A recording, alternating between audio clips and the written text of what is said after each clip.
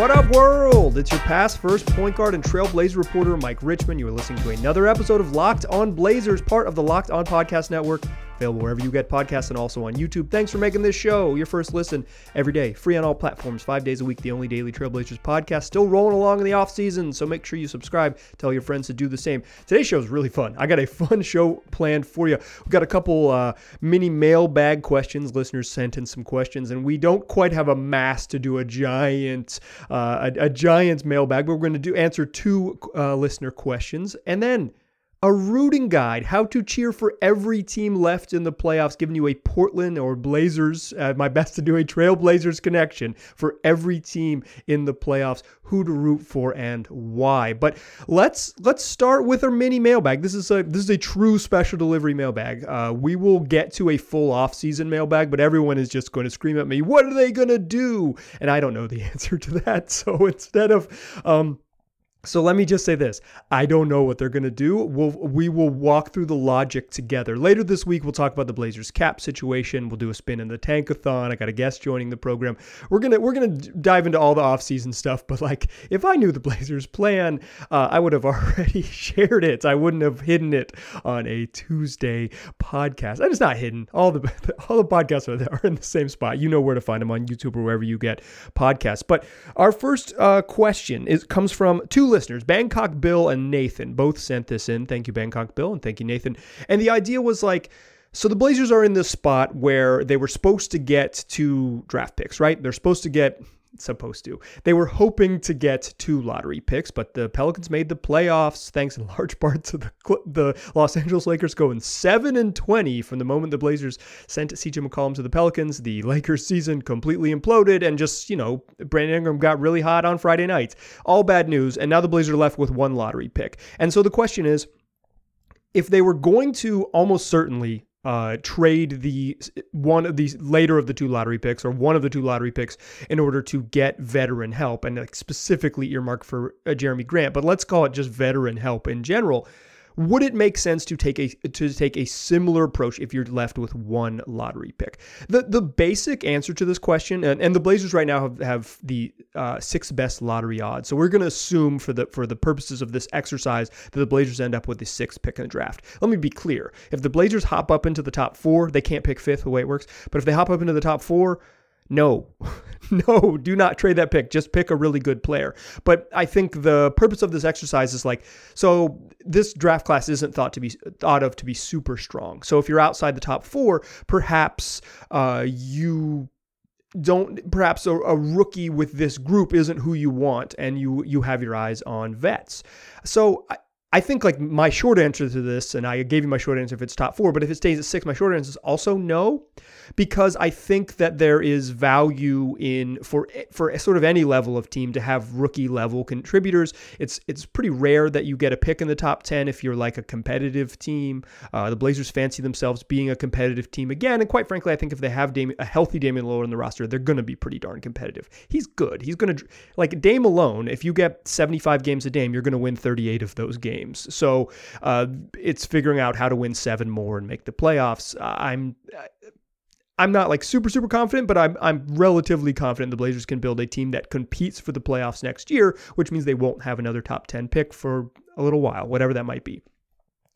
So if they finish 6th, I think in general, you take the pick because you need rookie guys on cheap rookie contracts that are under contract for 4 years to help. Not only that, you're picking a 20-year-old or a 19-year-old or a 21-year-old, someone who can grow and get better and be the bridge to whatever's next with the Blazers. I think for those 2 reasons alone, yeah, I'm in favor of just keeping the pick. But because Bangkok Bill and Nathan asked, let's sort of logic out what that trade might look like. Many of you in the past, or at least some of you in the past, when I've said, yeah, just trade the pick for vets, you'd said, who are the vets? Give us names, Mike, how dare you? And I guess I hear you. I guess bullying works.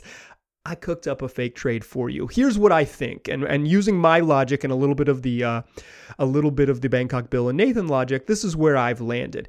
I wouldn't want to trade entirely out of the lottery, but if you could entice a team, say, for our purposes, the Charlotte Hornets that has the 13th pick in the draft, thanks to they got that Pelicans pick.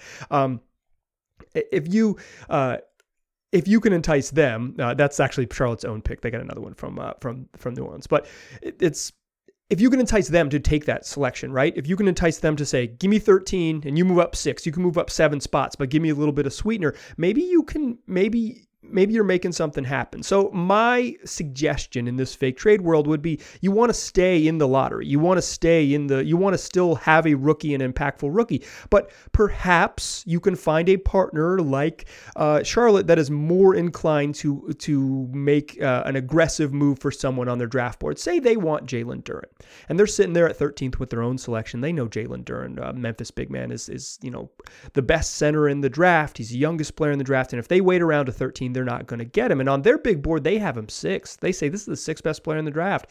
After the top 4, they like Shaedon Sharpe, and then they like Jalen Duren. Like that's what it looks like in MJ's war room. And so when the Blazers call, they say, yes, we want a big. We desperately need like a good young center to put on this team. Nick Richards wasn't the guy. Kai Jones hasn't turned into the guy. Mason Plumlee hasn't been the guy, and more on him in a moment. So we're going to move up, and we're going to target Jalen Duren. We're going to take 6. We'll give you 13. You got to throw in a second rounder either this year or in the future to make it happen, to make the deal happen. The Blazers say, great, we have 57th in this draft. It's the second to last pick in the draft now, the way things work. And the Hornets say, well, that's not great, but we'll take it. We'll take it because we want to get this done. So the Blazers send out, something to the effect of Eric Bledsoe, the 6th pick in the NBA draft, and the 57th pick in the 2022 NBA draft for 13 PJ Washington and Mason Plumlee. Now that's a straight highway robbery for the Blazers. Like if they were to get Plum Dog and PJ Washington, like 2 bench players who could play and also fit needs for Portland, you would do that in a heartbeat. But you could, my counter argument would be moving up 7 spots in the lottery is a big deal. And if you find the right partner, like in my instance, I'm saying Charlotte is the right partner. What if that's what it looks like? I think something to that effect. I want to give you specifics because people have banged on me in the past for not giving specifics. So there it is. That's a full fake trade that works in the trade machine. There you go.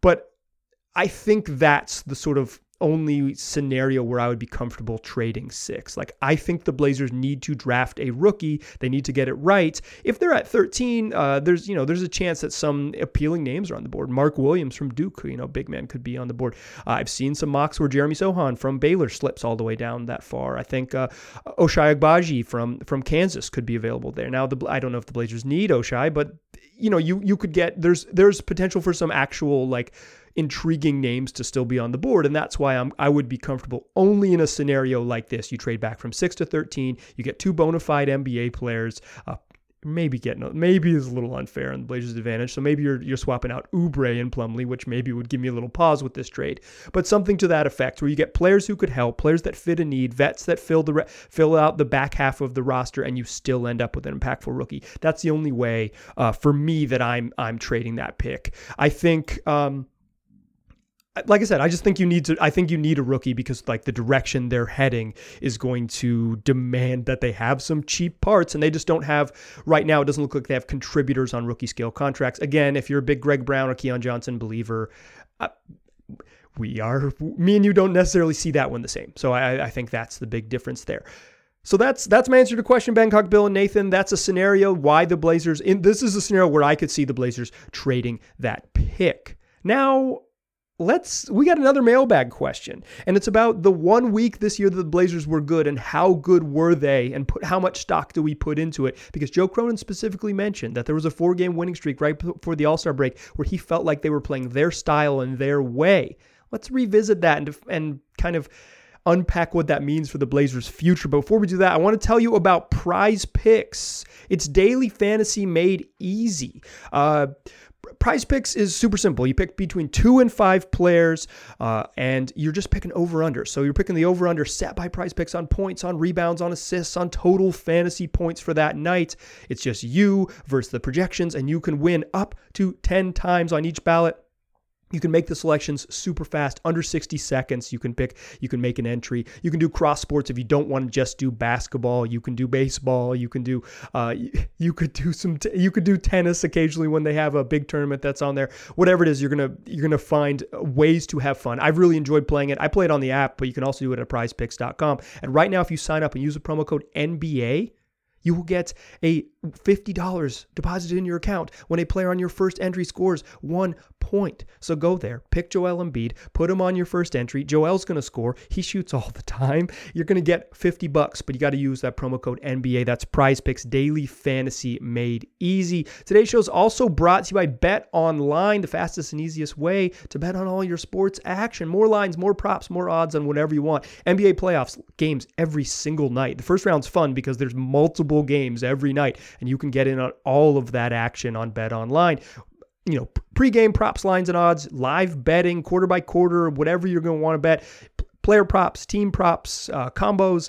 You'll find it all on Bet Online. If you don't want to bet on the NBA, all types of other sports on there too. So don't wait, take advantage. That's Bet Online where the game starts. All right. Let's keep it rolling on this mini mailbag Tuesday edition. This is Tuesday, April 19th episode. Our next question, or the next question for this segment, it comes from listener Nick, who sent this one in. And Nick is curious about how much stock to put into the 4-game stretch right before the All-Star break where the Blazers went 4-0. They played great. But it was 4 games. And why Nick asked this is, one, Nick remembers the only time the Blazers season was fun, February 9th to February 16th, 2022. But it was also singled out by Joe Cronin in his exit interview. He said, like, that week, you know, I know it's 4 games. I don't want to overreact 4 games, but we played our style and we played really well and we were, like, confident in what we had. Now, I think he kind of just pointed to that because what the hell else was Cronin going to point to of, like, at literally any moment that was positive this year to be like, one time Ant scored 43 against the Hawks.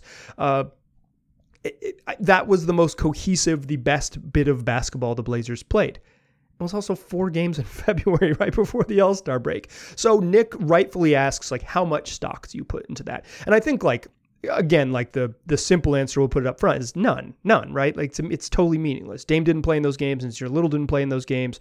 Josh Hart missed one of those games. Like, none. The games don't matter. It's like CJ Elleby started. Keldon Blevins hit 2 big threes against the Lakers. Like, they're just not meaningful basketball games. But why aren't they meaningful? More than that, why aren't they meaningful? And I think here's why. Let's revisit those games quickly. This was right after the All-Star break. The Blazers make the trade. They send, they just tear this whole thing down. They salary dump Norman Powell and Robert Covington. They trade CJ McCollum, and they're left with this new group. Josh Hart didn't play in the first game when the Blazers beat the Lakers by 2. The Lakers didn't have Russell Westbrook in that game, maybe a good thing, but they did have Anthony Davis and LeBron James, and it was like they played it straight up. The Blazers just beat them. Keldon Blevins hit 2 big threes in the fourth quarter. It was as hyped as I saw Dame on the bench. The entire second half of the season is when Keldon hit a second of those 2 threes, and the Lakers had to call a timeout. Dame hopped up off the bench and punched his cousin in the chest. Like, he was hyped. It was notable because it was like the only time that Dame was excited all season long. Or at least the second half of the season when things got a little dark. That was a nice win, like a fun win. It was fun. It was fun to see Keldon Blevins hit those shots. It was fun. I don't know, it was super meaningful. The next, or 2 days later, on a Saturday afternoon game, it was like broadcast internationally or something like that. So it was like a 2 p.m. start. I remember it well. 2 p.m. start against the Knicks. Just like a random day game. The only time the Blazers had one all year long. Blazers down 15 after 3, and then came back and roared back to beat the Knicks in the fourth quarter. Anthony Simons was freaking great in this game. Josh Hart came back and played really well in this game too. This was a nice little win, right? And then they went on the road for 2 games to finish the All-Star break. But that was Josh Hart's debut. They beat the Knicks. It's all good, right? Like 2-0, and you're feeling like, okay, they've got this thing going. Like they're gonna be a basketball team. Then they go to Milwaukee and they play the Giannis Antetokounmpo-less, I should have said Giannis-less. That would have been a little easier, less syllables, but the Giannis Antetokounmpo-less Bucks, and they win handily. Like they were up 15 at halftime or 17 at halftime, and the Bucks came back, like tried to come back, but the Blazers just held them off. They just did not let them make all of a push. They closed the third quarter strong. They opened the fourth quarter without getting too rocky, and they held them off in the final 6 minutes. Like this was a nice win. They win by 15. Obviously, the Bucks without Giannis are worse, but Drew Holiday and Chris Middleton and Brook Lopez all played in this game. Brooke did not play in this game. Bobby Portis did, and he had just lit the Blazers up the previous week. I was misremembering which bombing Bucks center really hurt the Blazers. It was my man Bobby Portis. Like Portis and Middleton and Drew Holiday is like competitive team. Like that same team would have beat the Blazers by 4,000 points if they had played a couple weeks later. It was a nice win. It was a legitimately nice win. I think this was one of the first stretches where you're like, okay, what's up? like this looks, they've won 3 in a row now and it looks good. And then they capped it with this sort of their best game of the year, like their most impressive performance of the year. They beat Memphis in Memphis 123-119. Anthony Simons goes for 32. Nurk goes for 31. They get a huge game from Josh Hart. They get 16 from Justice Winslow. Josh Hart at 23. They had 16 from Justice Winslow. Like ballin'. And so what do you like? How do you separate like those? Those are sort of your nuts and bolts of those games. And you're like, so what does it mean? Again, I don't think it means much, but like what it means was that you let Ant run the show, and him and Nurk really develop some chemistry. I maybe undersold Nurk's sort of pick and roll partners on previous shows, and I'll say like partnership rather on previous shows. Nurk immediately developing chemistry, really good pick and roll player, has become a much better screener as he's played more seasons in Portland. Him and Ant could just like go get teams and make stuff hard, and you make stuff hard and you spray it out to a guy like Josh Hart who's shooting. Oh, here's the problem. So that all makes sense. Like Ant's balling, Nurk's balling. Like those are two good, really good bona fide players. Josh Hart's good, but he shot 53% from 3 this week. Over the 3 games during the stretch prior to the All-Star break, Josh Hart was shooting almost 8 attempts a game, 7.6 attempts a game, and just shy of 53% from 3. Josh Hart's just not going to shoot. He's not going to get up 7 threes a game. If he does, tight, but he's not. Seems unlikely on the volume, but the volume is not the problem. It's the success. Like that's just he shot out of his mind, and the Blazers won games because they were getting big time, massive contributions from Hart. I mean, Hart was great, right? Like they had to shut Josh Hart down because he was so darn good. I'm not saying that he can't be a better shooter than he's been anywhere else here in Portland. I'm just saying he's not going to shoot 50% from 3 on 7 attempts a game. To me, that's an easy outlier. Like when you're looking at games, you're looking at the outliers. Ant during the same 4-game stretch shot just shy of 12 threes a game and shot 46%. That's probably a little above what you can imagine Ant to shoot on volume, but not much. Like not much. Ant shot over 40% from 3 on volume after January 1st. He on catch and shoots all year long, he shot over 45%. Like he's a shooter. That's what makes him so scary. He's one of the great shooters in the league, and the catch and shoot stuff, and then that off the dribble game. Like if he's going to shoot 39% from 3 off the dribble, he's terrifying. If Ant adds a layer where he's really attacking the basket, he's just an absolute force. Like Ant has a chance to just straight up get underpaid immediately, right? Like he's going to get paid, 5 for 90 Norman Powell money, 5 for 95 at like $19 million a game. And then he's going to immediately be better than that if he realizes all of his offensive potential, because he's a really special force. So here's what I think. I think during that 4-game stretch, you saw what the Blazers could be. This is like only in those 4 games, right? I'm just comparing that stretch for everyone in the league. They were 7th in offense and 7th in defense. Not super special, but you're top 10 in both. You're going to be a really good team. The differential was +7. There's some suggestion that basically being that high in plus minus, or in net rating, the difference in offensive points scored per 100 versus defensive points allowed per 100.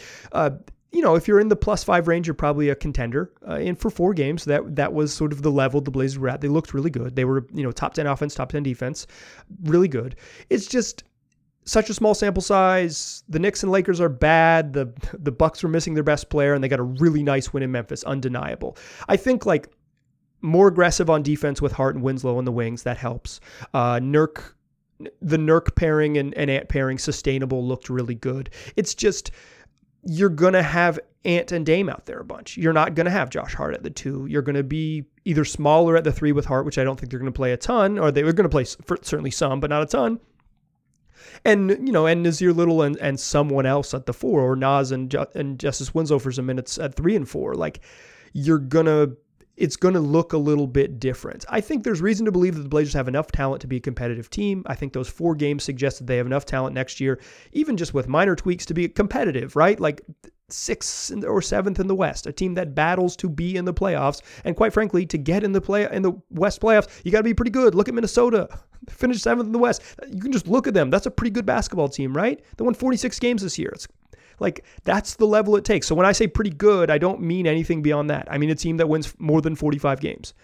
I think the Blazers have the bones to be something like that, and I think those 4 games points to those bones. But the idea that, like, that's proof of concept is nonsense. I don't think Cronin meant it. I certainly don't think listener Nick meant it, but I think it's worth revisiting the height of the Blazers season to see what's sustainable. The Ant and Nurk stuff is sustainable. The Josh Hart stuff is hopeful, but at that level, not sustainable. And the moments from Justice Winslow feel sustainable. He only shot 30% from 3 during that stretch. He had a couple, games where he was pushing over 8 rebounds and scoring in double figures. Like, he had a 16, 7, and 4 assists in that game against Memphis. Like that, I think if you get that Justice Winslow, and he probably won't get the minutes to have that type of production, but if you get that type of permanent production from a smaller dose of Justice Winslow, you got the bones of an okay to decent to maybe even pretty good, like 46 wins and 7th in the West type of basketball team. I think those 4 games point to it, but I don't think they're by any means proof of concept. All right, let's come back in the third segment, close out the show. I got a rooting guide, how to cheer for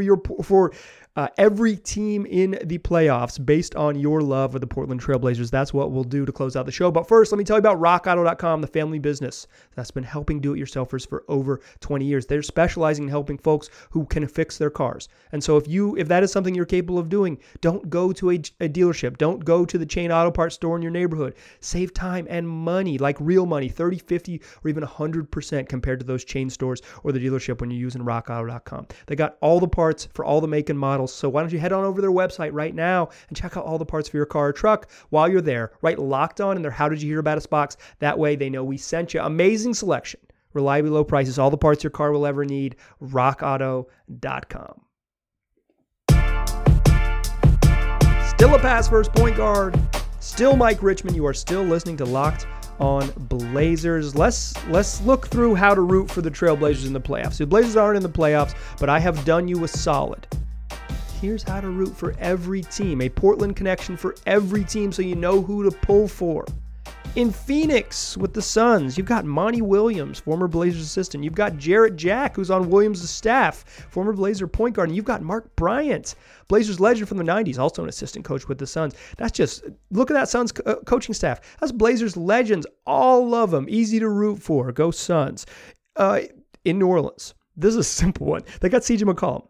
They got Larry Nance Jr. They got Tony Snell. Just don't even dig any. You don't need to dig any deeper for any other connections. There's a lot of Blazers alumni over there in New Orleans. If you want to root for the Pelicans, if you want to shift to being a Pelicans fan because they already broke your heart, you might as well root for CJ to have some good times. Do it. This is a Blazers rooting guide, and CJ McCollum is certainly a Blazers legend. In Memphis and Minnesota, you've got some connections. It wasn't so hard in Memphis, or it wasn't so easy in Memphis. Here's your Blazers connection in Memphis. Rich Cho is the vice president of basketball strategy for the Grizzlies. Former GM of the Blazers, got fired for basically being too nerdy. He's worked in the league basically ever since then. Him and Paul Allen did not mesh, but still, Blazers legend. Blazers legend. Put together a team that totally fell apart and allowed them to have an interim guy get Damian Lillard. Shout out to Chad Buchanan. Rich Cho is your Memphis Grizzlies Blazers connection. In Minnesota, it's Jake Layman on the end of the bench. Jake Layman doesn't play, but he's tall enough that he's easy to pick out in the huddle. He's chilling. You'll see him if you're looking for him. Jake Layman is your Minnesota connection if you're finding your Blazers rooting guide. In Utah, for the Utah-Dallas series, it's Hassan Whiteside. He's playing backup minutes. I swear Hassan Whiteside was good early in the year. He has looked bad and when I've watched the Jazz the last month of the season. I think that's kind of the Hassan Whiteside experience, high highs and low lows. Blazers legend, quite a character. if you want to root for a former Blazer, Hassan Whiteside on the Jazz. If you're looking for a former Blazer in Dallas, this one was tough. I think it's Marquese Chriss, who was Blazers camp invitee, was in training camp with the Blazers this year. Probably just should have made the team out of camp because they needed other big bodies, but they didn't want to carry a full roster for financial reasons. Shout out to the Allen estate. And so Marquese Chriss got cut and they kept 14 and they kept Dennis Smith Jr. So Marquese Chriss, former Blazers legend, Blazers training camp legend, is your Dallas rooting interest. In Golden State, I guess it's Klay Thompson. Son of former number 1 overall pick Michael Thompson. Shout out to University of Minnesota legend, Blazers legend Michael Thompson. Klay went to middle school here. He's famously on that little league team with Kevin Love out in Lake Oswego. I know he's still got peoples out here, not his family, but like his homies. I know who you are, or I know of you for sure. I guess it's Klay Thompson. I don't know. In Denver, it's Will Barton, Will the Thrill, former Blazers great. And it's also David Adelman, Rick Adelman's son, former Blazers coach Rick Adelman's son. Dave Adelman was also, when I got into the game, was the head coach of Lincoln High School basketball here in Portland. Go Cardinals. Shout out to David Adelman. Will the Thrill. I think that's a pretty easy one. You have to root for the Nuggets over the Warriors because of the lack of Blazers connections on the Warriors. If you have a better Blazers connection on the Warriors, email me, lockedonblazerspod@gmail.com. In the East, Miami, you're rooting for Eric Spoelstra. His dad, John Spoelstra, was a longtime executive for the Blazers. Spoelstra's just a straight up Portland kid. He went to Jesuit High School, went to UP, wore long socks, and was a pretty good point guard. If you don't love a long sock point guard, you're watching the wrong podcast or listening to the wrong podcast, depending on how you're consuming this. But Spo is your Blazers connection with the Heat. In Atlanta, it's Nick Van Exel and Joe Prunty on the coaching staff. Nick Van Exel, former Blazers 19-foot free throw taker, took 19-foot free throws and was left-handed as heck. Iced coffee enthusiasts, if you know a lot about Nick Van Exel. And Joe Prunty was on Nate McMillan's staff and is longtime assistant in the league and currently works for the Atlanta Hawks. Those are your Blazers connections with the Hawks. In Philly, this is my favorite one. Billy King is your Blazers connection. Never worked for the Blazers, but certainly worked out for the Blazers. Billy King was the lead decision maker, GM of the, I don't know exact title, but GM of the Nets when they decided to trade a lightly protected, top 3 protected pick in the upcoming 2012 draft in exchange for forward Gerald Wallace. That pick became Damian Lillard, at worst the 3rd best player in Blazers franchise history, and certainly has a claim to the number 1 spot, an icon.